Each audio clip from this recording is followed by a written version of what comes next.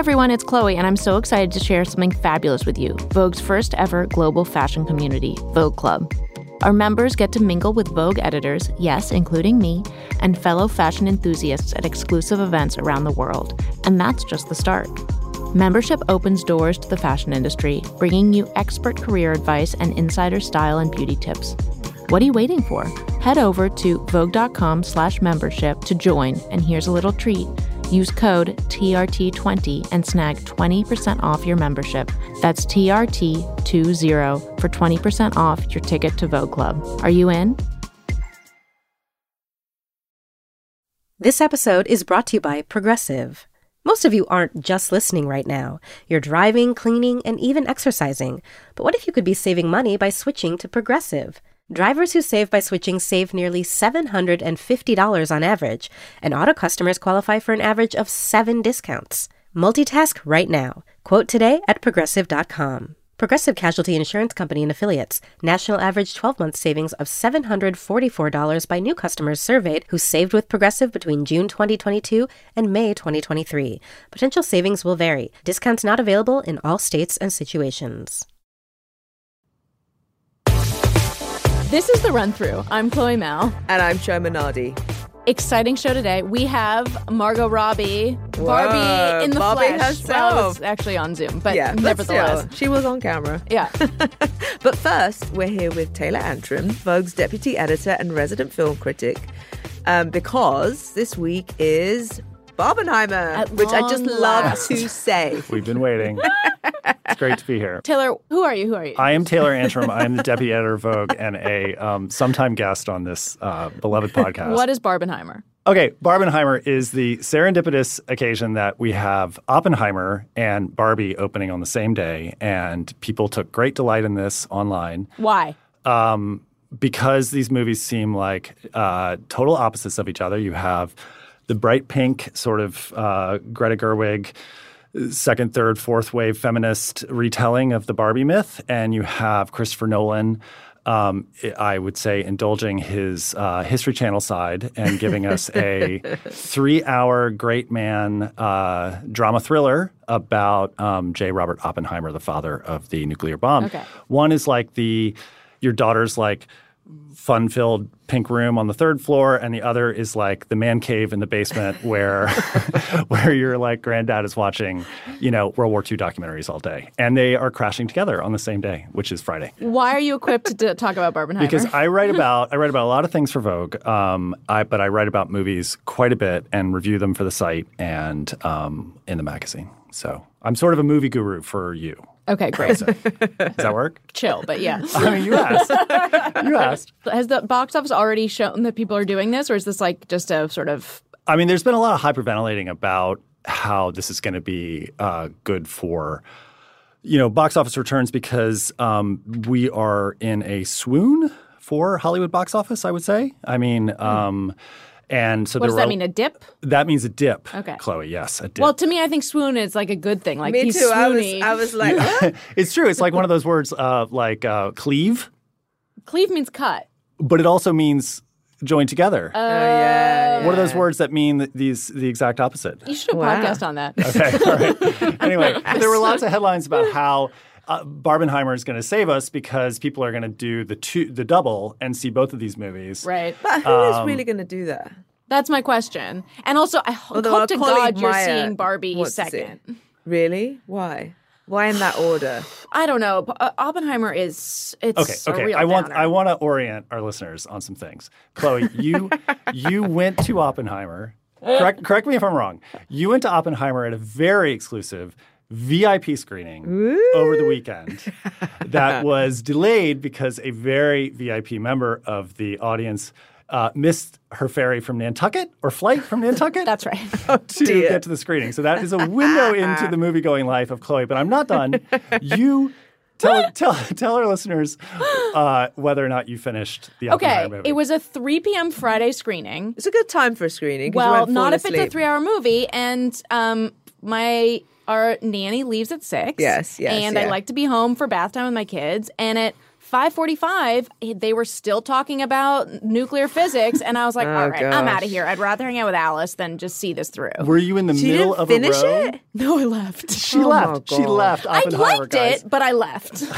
Did you have to climb over people to get out? No, I knew I was probably going to leave. Okay. So you sat at the end of the row. I strategically positioned myself. Did you make it to the explosion? Yes. Okay. And that, I felt like once I got there, that was the climax. It was thrilling to watch, especially after reading that there was so little CGI involved. Like, I was very there for that. I could have cut a middle hour. A middle hour is the hour you would cut. Yes. Having not seen the ending. That's right. You are saying that the middle. Okay. And I'd also like to just... Like, my mom fell asleep for the middle hour, and she was like, that is the best movie ever. And I feel like maybe that's why. So, J. Robert Oppenheimer was an American physicist who was tapped by the U.S. government during World War II when there was rumor that Hitler was creating a nuclear bomb. And they invested, Matt Damon as the lead sergeant, invested $2 billion in 2 years into building an entire town in New Mexico on, indigenous lands that I'm sure were completely ruined after that, and then building a nuclear bomb, the atom bomb, that they then tested on site. And that's the most thrilling climax of the film. And then there's this sort of hour denouement of... Which you didn't see. That's right. So, okay. Yeah, it was called the Trinity... the bomb was called the Trinity, and it is a truly amazing set piece in that Christopher Nolan has this thing about resisting the move towards CGI everything. So there's actually this incredible structure that they place the bomb on. The bomb is actually the size that it was, and the explosion is... What's the size of the bomb? Well, it's like a very small car.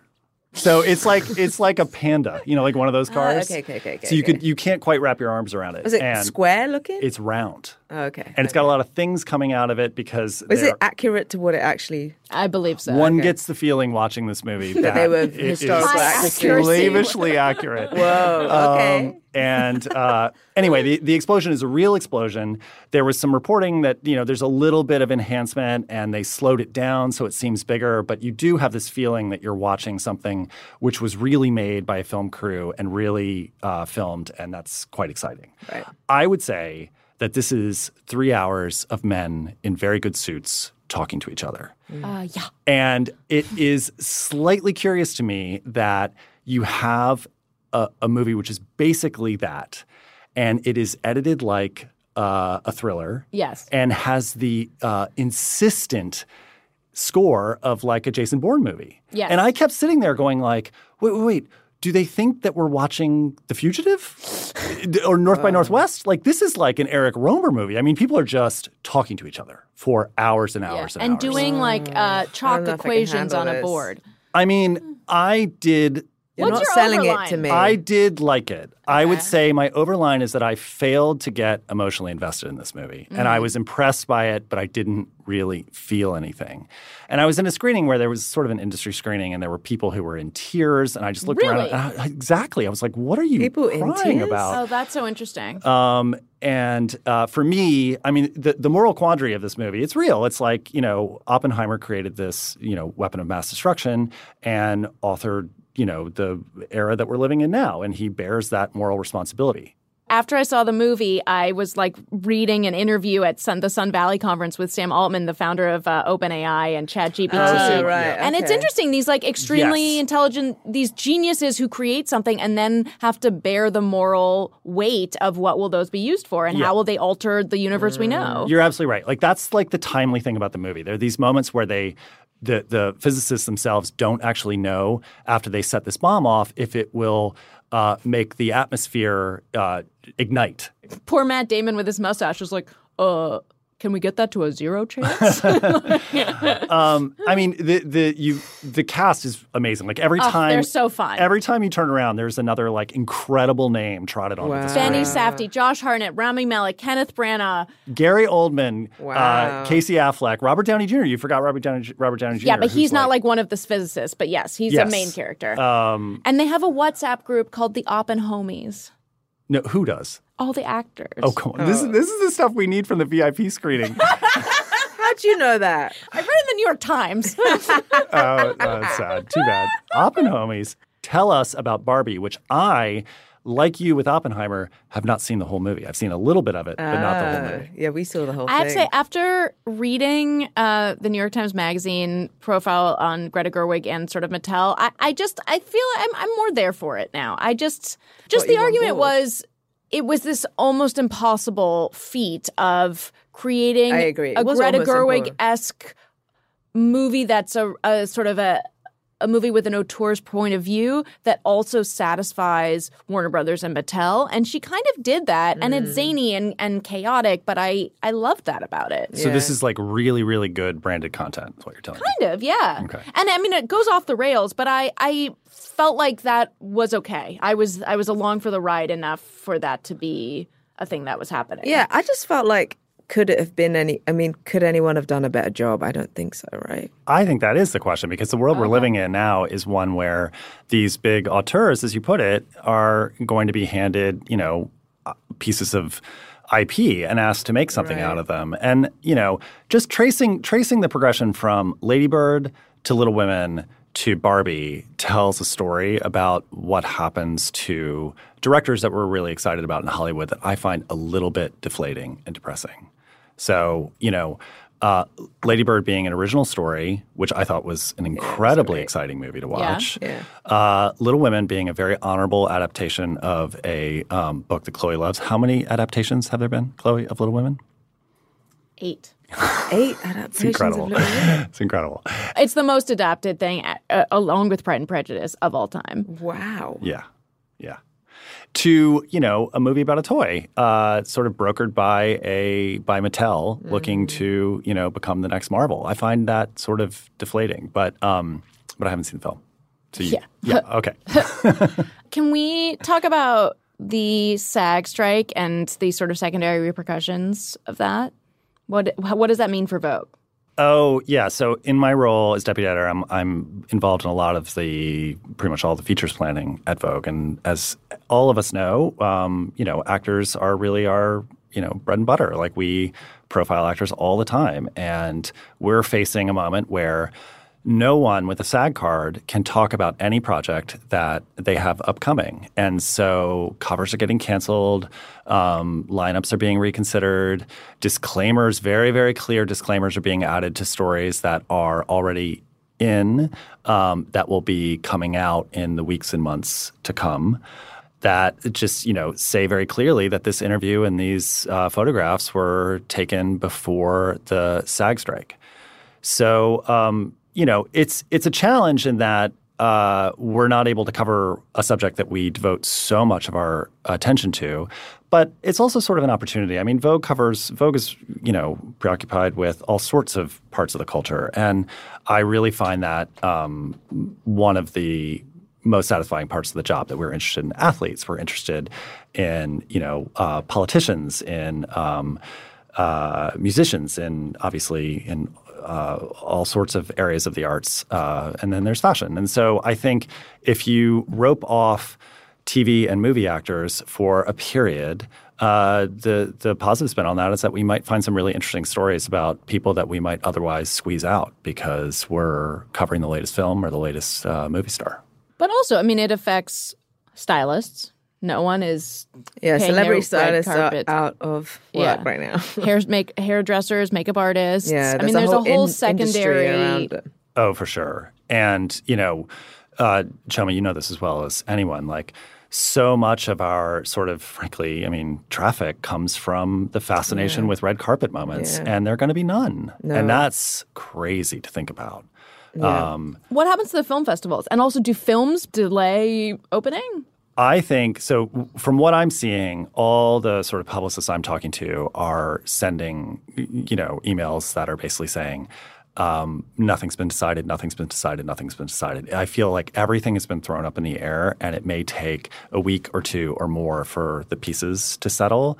I hear different arguments. I hear that, small movies, which are sort of award season movies, are really going to struggle to find their audience without the kind of red carpet moments and celebrity moments at Venice and Toronto and Telluride and places like that. There's also an argument that the big budget movies, the movies that studios have spent a lot of money on, it's just too risky to put them out into a climate where stars can't promote them. And those are the movies, not the smaller art house films, but the big budget films. Those are the movies that may be delayed.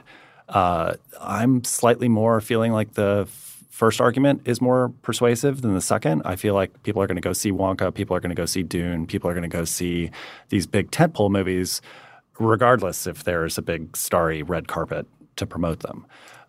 Will they go see the next version of Past Lives, which was probably my favorite movie of the year so far? Good. You know, and you all talked to Greta. Everyone should listen to our Greta Lee interview. Yeah, and go see that movie. But imagine trying to promote that movie if you don't have a personality like Greta Lee to speak to it. Impossible, Impossible. I am prepared to tell you, though, my favorite movies of 2023, which you can go back and watch now while you're waiting for… Go on. If everyone could see the eye roll that Chloe just gave me. Well, I think Past Lives really is the best movie I've seen this year. And I thought a movie called 1001, which is a film by A.V. Rockwell with Teyana Taylor. That was amazing, was too. a really incredible movie and worth going back to and finding. I really liked a very small indie movie called Palm Trees and Power Lines, which was a first film by a female director named Jamie Dack and stars a very young and very appealing actress named Lily McInerney that I would encourage people to seek out. So those are 3 indie films I really liked. And then there's a really good movie called Passages, which is a French movie by the director Ira Sachs coming out in August. And it stars Adele Exarchopoulos. Did I say that right? I love her. She's amazing in it. And it's sort of a love triangle with Franz Rogotsky and Ben Whishaw. And that one I'm really excited for people to see. Taylor, 2 questions for you before we let you scurry up to deputy. I feel like some early September issue stories have been coming up online. Very exciting. You wrote about Wes Moore, who's sort of a Democratic hopeful. Oh, yeah. I mean, he's very content to be the governor of Maryland right now. I think he would cringe a little bit to be framed as a hopeful, by which I think you mean presidential hopeful, yes. Or just a hope for the party on a national scale. Totally. It's undeniable. This is we need some hope, guys. 44-year-old Democratic governor of Maryland, won a sort of surprise victory last November. And I was really drawn to him because he really handsome. Well, the whole family. I wasn't going to say that, but he is handsome, and he has an amazing, beautiful family, 2 kids, but he made a name for himself as a writer before he made a name for himself now as a politician. He wrote a memoir called The Other Wes Moore, which was a big bestseller and is quite a compellingly written story about his childhood, and he talks about another young man his age. Governor Wes Moore grew up in a Maryland suburb, and then spent a lot of time as a young man in Baltimore. And there was a guy his age, also named Wes Moore, a black man growing up in Baltimore, who fell into trouble with crime and drugs and was incarcerated. And Governor Moore sort of wrote this memoir about parallel tracks. You know, There But for the Grace of God Go I is kind of the theme of the book. And it really made him into a star. He's written 3 or 4 other books since. And he also headed up Robin Hood, which is sort of a premier philanthropic organization here in New York, and then found his way into politics. So I was interested in that road, and I found him really compelling. I think it is easy right now to be a compelling governor of Maryland where Democrats enjoy a supermajority in the legislature, so he can get what he wants to get done.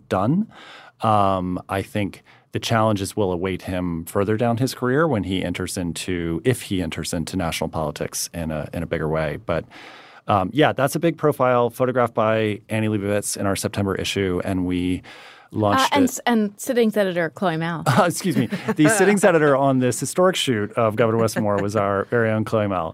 And I desperately tried to get that poor dog in the shoot, and is the dog not in the shoot? No, Tucker was cut. Tucker, and it will never be forgotten. Tucker is a Shih Tzu. It's half Shih Tzu, half poodle, but one of my favorite lines from Taylor's piece is that Governor Moore is like, I keep saying a shit poo, but apparently that's not right. we can't have a shit poo in the government house in Annapolis. But also apparently Tucker does have a lot of gastrointestinal issues. So. Oh my goodness.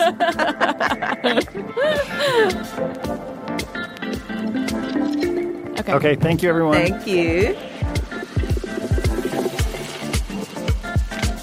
The Run-Through will be back with Margot Robbie in just a moment.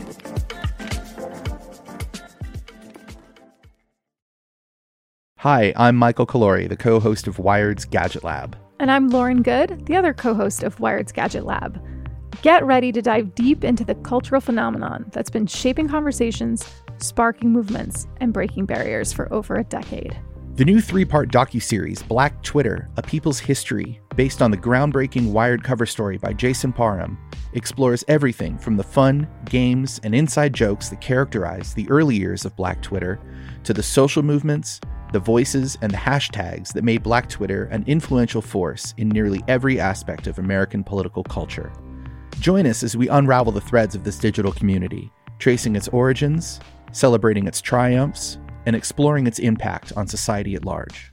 Watch the series from Onyx Collective in association with Wired Studios, premiering on Hulu on May 9th. This podcast is supported by Macy's. Whether packing for a destination vacation or planning a backyard staycation, Macy's has what you need this summer. Shop the easiest and breeziest brands like Nina Parker, Vince Camuto, and Dolce Vita. Macy's has all your must-have items from sundresses to matching sets to wedges, beach bags and towels, you name it. Stock up for summer at Macy's. Shop at Macys.com/ownyourstyle today. That's Macys.com/ownyourstyle.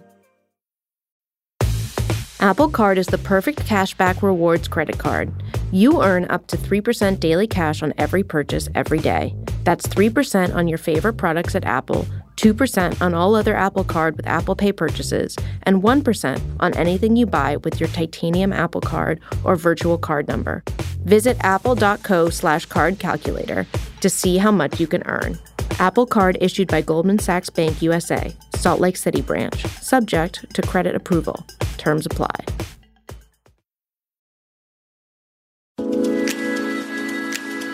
We're back with the Run-Through with Vogue.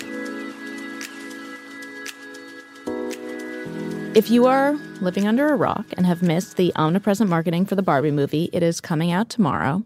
Barbie is directed by Greta Gerwig and was co-written by Gerwig and her partner Noah Baumbach.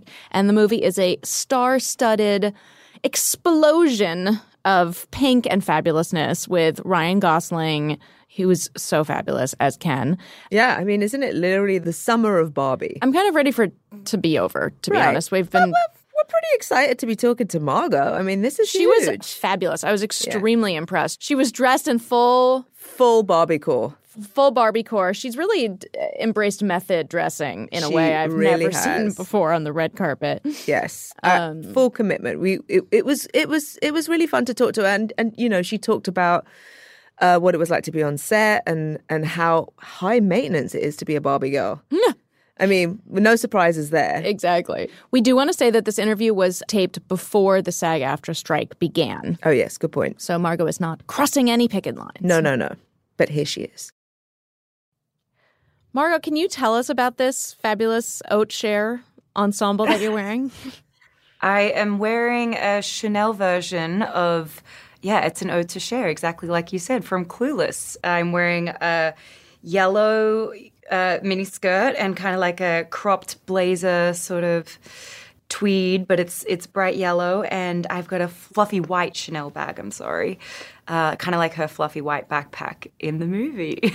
Wow. I'm not surprised you said the word pink, because I know you've been wearing a lot of pink lately. It's a compulsion now. It comes out, it's seeped so thoroughly into my subconscious, I can't help it. We were just talking before you came on about how you've sort of really incarnated method dressing. That this is like just a very impressive feat of full method ensembles. What has that been like for you? Because is this your natural inclination for style? No, it's not, but I'm loving it. And I'm not the only one leaning in. I can't tell you how it's like everyone was just waiting for someone to give them permission to wear such barbified versions of what they'd normally wear.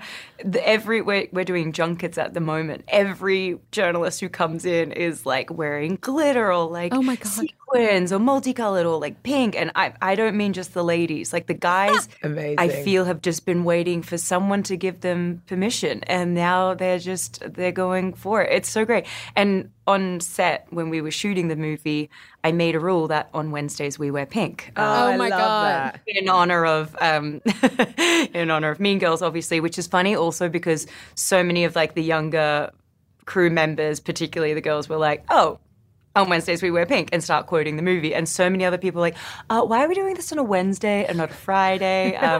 But yeah, if you didn't wear pink on Wednesday, you'd get a Barbie fine. And I'd come around with like a jar and make people pay money, and then we'd give it to charity. So it was oh my God. The pink began long before where we are today. But it's been fun.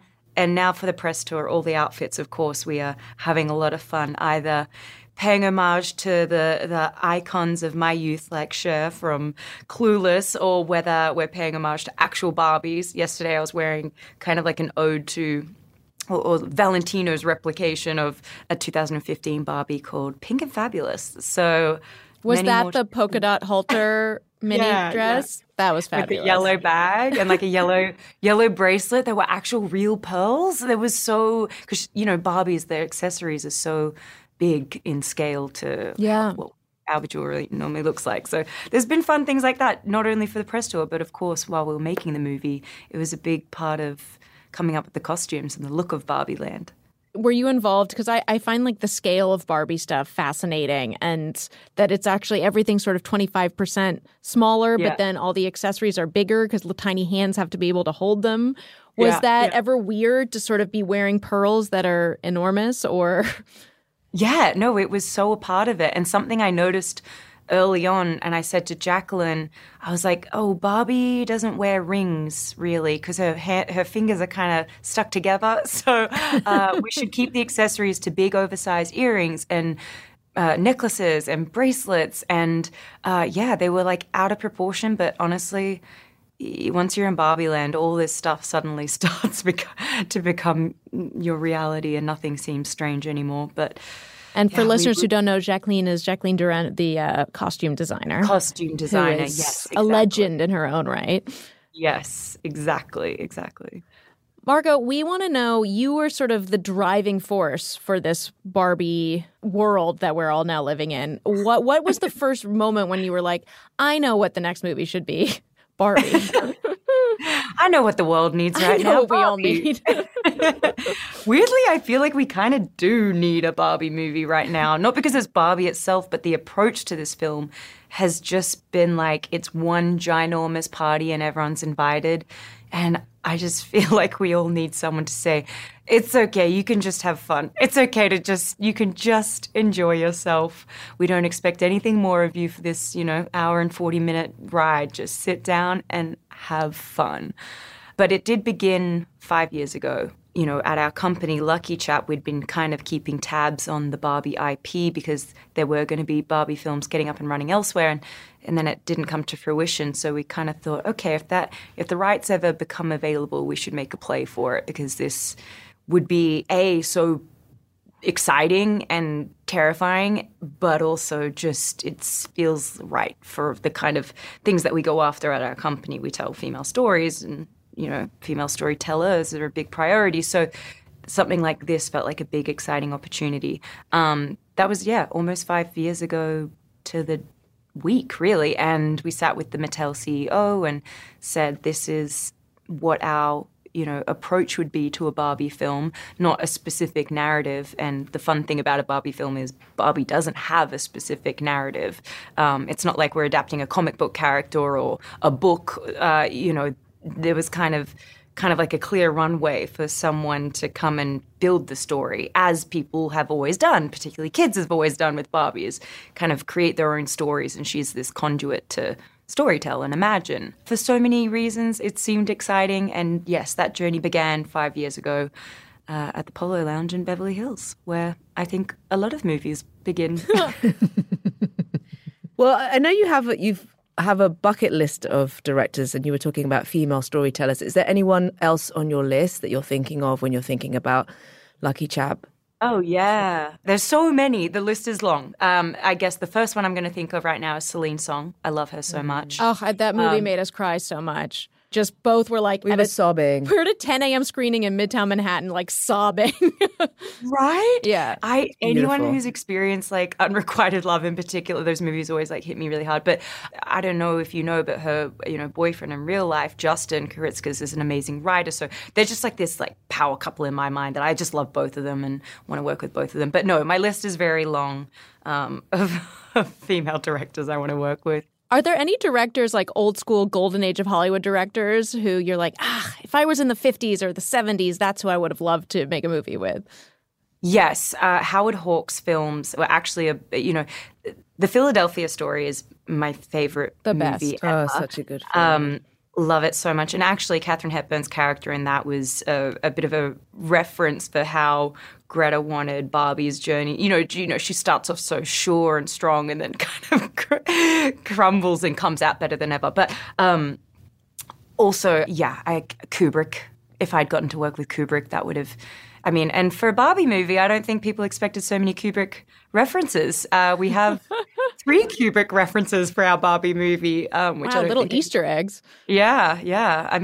Not even little Easter eggs. We literally start the movie with the 2001 Space Odyssey. We're pretty overt with that reference, Barbie being a monolith.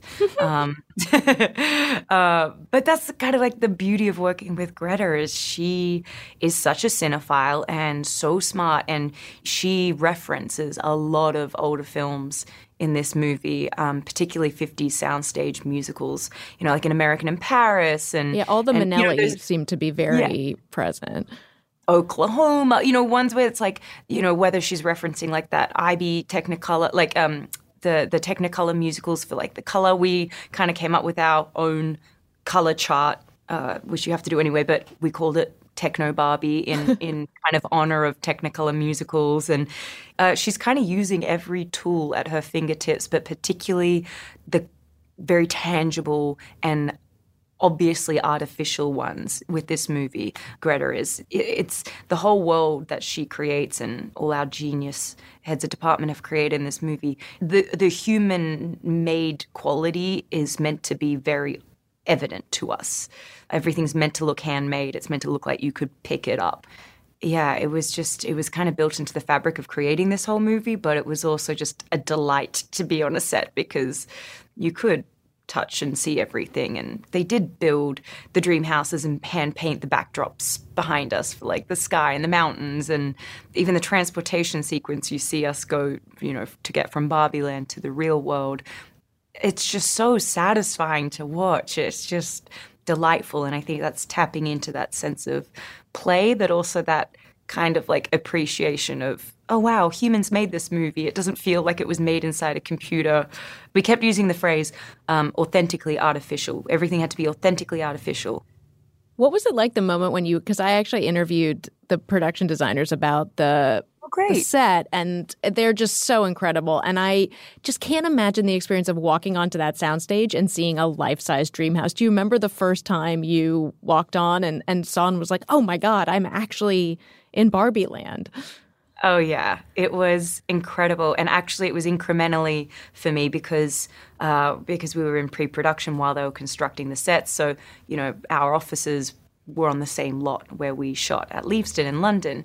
And so I'd always be walking in and being like, oh, anytime you'd get a little gap, we'd look at each other and be like, let's go to M stage. Let's see where they're going with the, the Pink House set or the, which is our president's suite, And so you could go and watch the construction teams for a while and see it in its various stages of being formulated. And it was just incredible because, again, it was a real opportunity to appreciate how handmade and creative all these things were. And I have to say, you've never seen bigger smiles on people's faces, but particularly the men.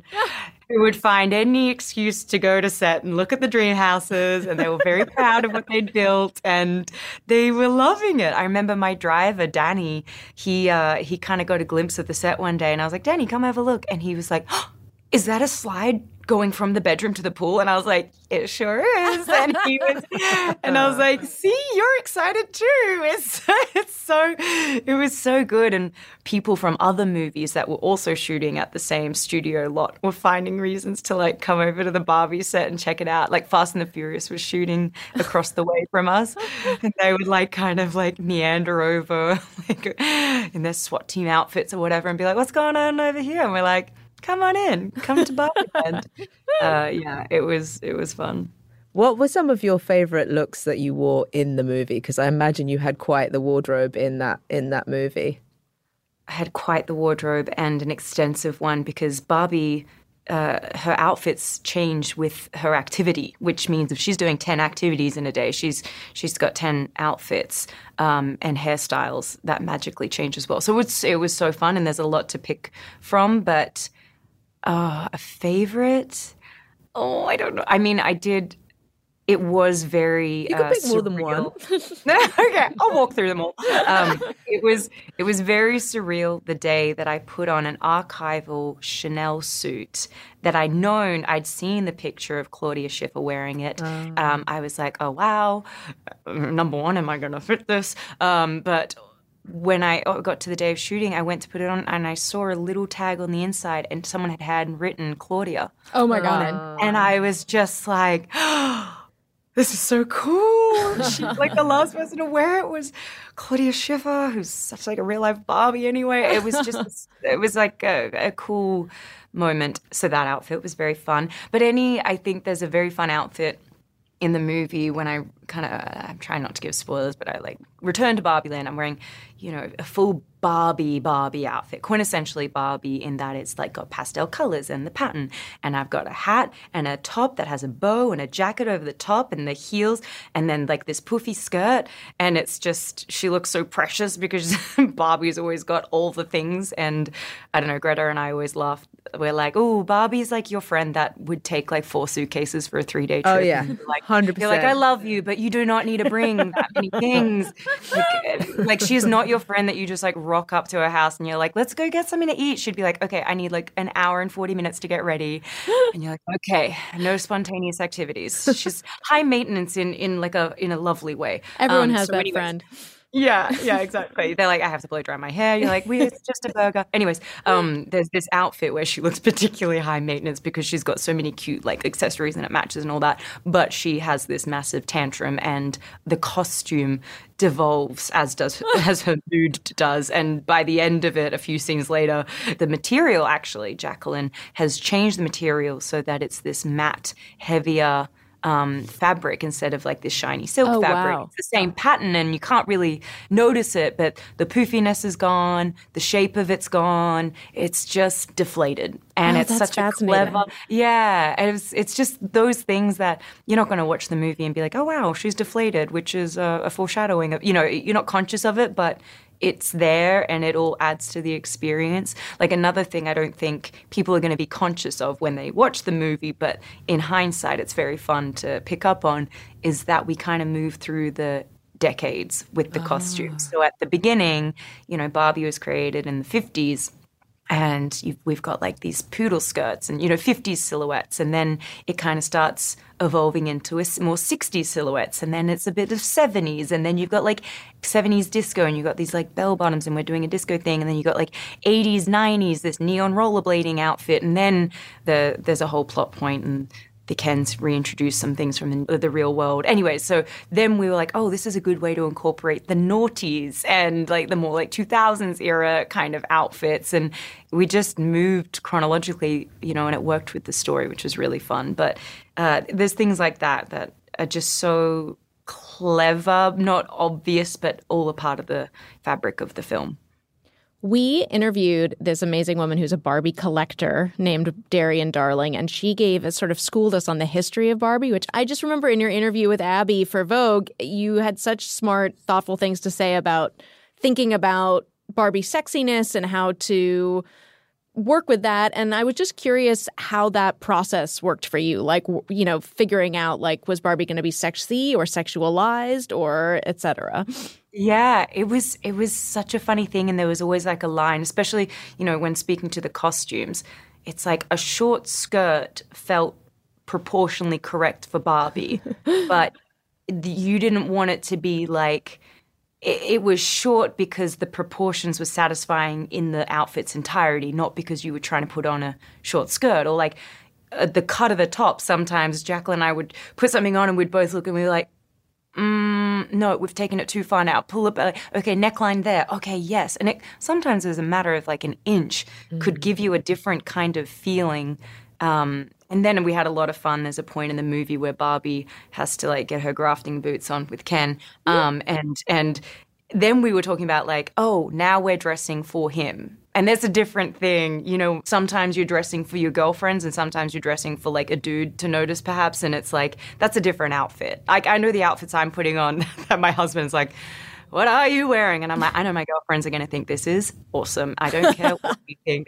And then sometimes I'm like, honey, it's your birthday and we're going on a date night. I know exactly the dress I want to wear that will make you very happy. So, yeah, there's kind of like this thing where like Barbie dresses for her and the other Barbies and what they would like. And sexiness kind of tips it into something else where you're doing it for someone else perhaps. But there is, I would make it a little more literal if I had those questions like, oh, you know, like, why isn't Barbie into Ken if our Ken looks like Ryan Gosling? Why is she immune to the charms and aesthetic of Ryan Gosling? And I'm like, well, she can't smell pheromones because we don't have any.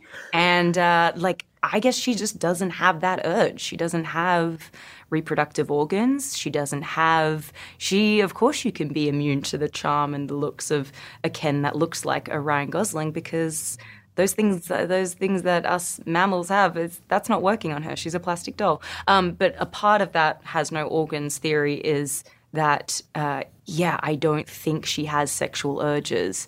That's why a lot of people have asked, like, about sexual orientation for the Kens and Barbies in the thing. And we're like, well, they're dolls. They don't have a sexual orientation. They don't have reproductive organs. There isn't that inclination at all. And so, yes, the sexiness...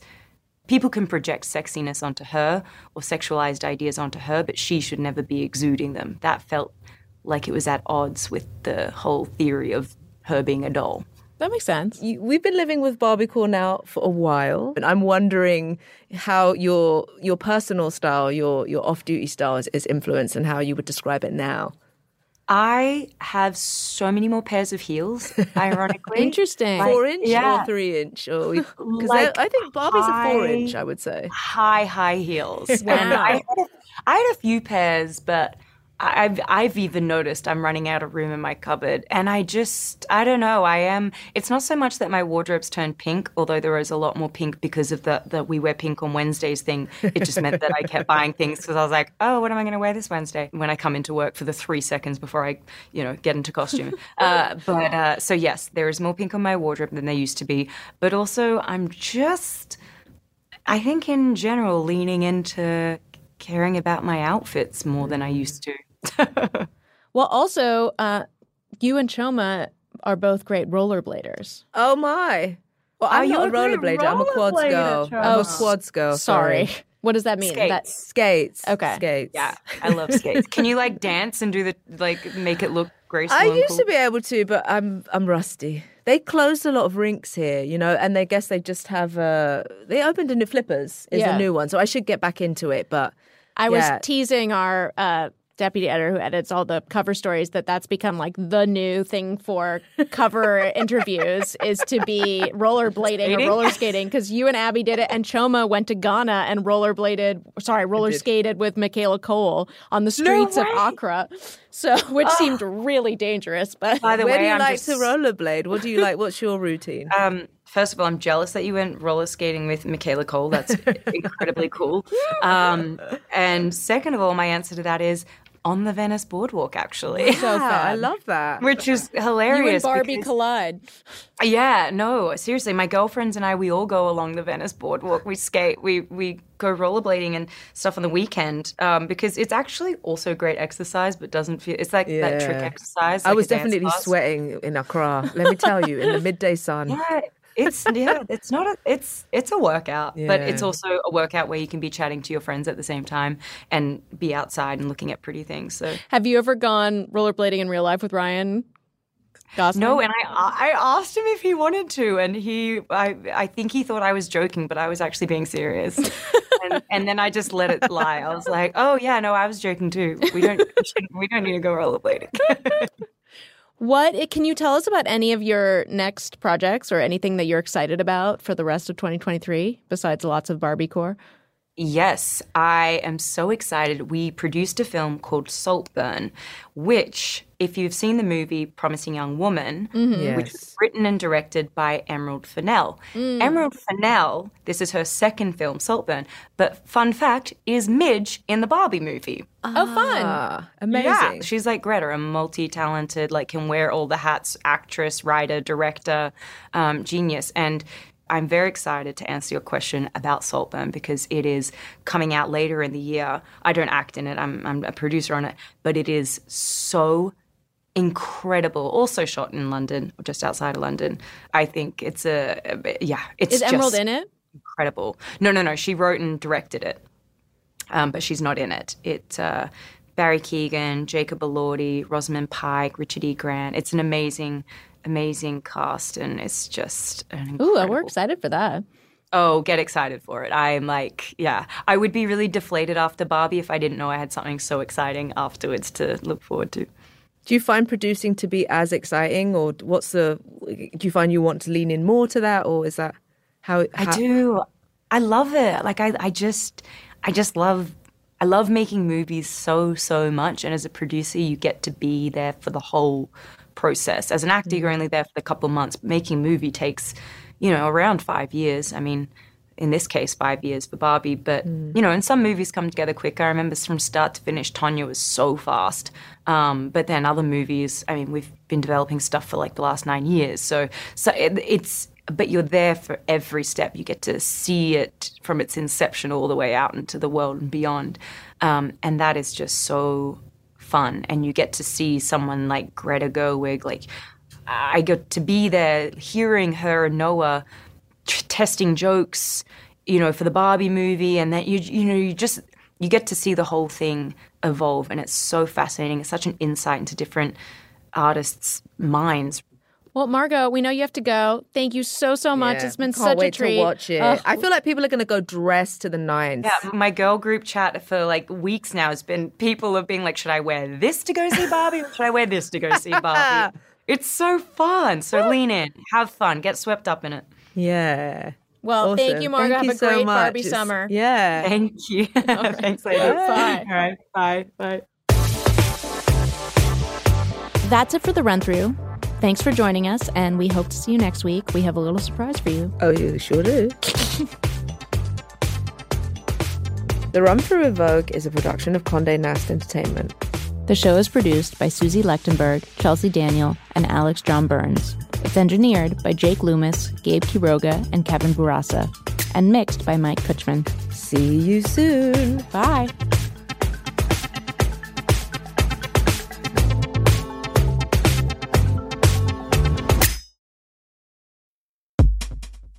I'm Richard Lawson. I'm Chris Murphy. And I'm Hillary Busis. We are from Vanity Fair's Still Watching podcast, a weekly television podcast that obsesses over all things TV.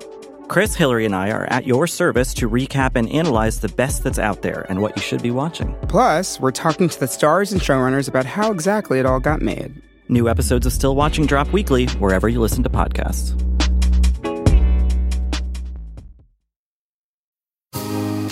This show is sponsored by BetterHelp. It's a simple truth. No matter who you are, mental health challenges can affect you, and how you manage them can make all the difference.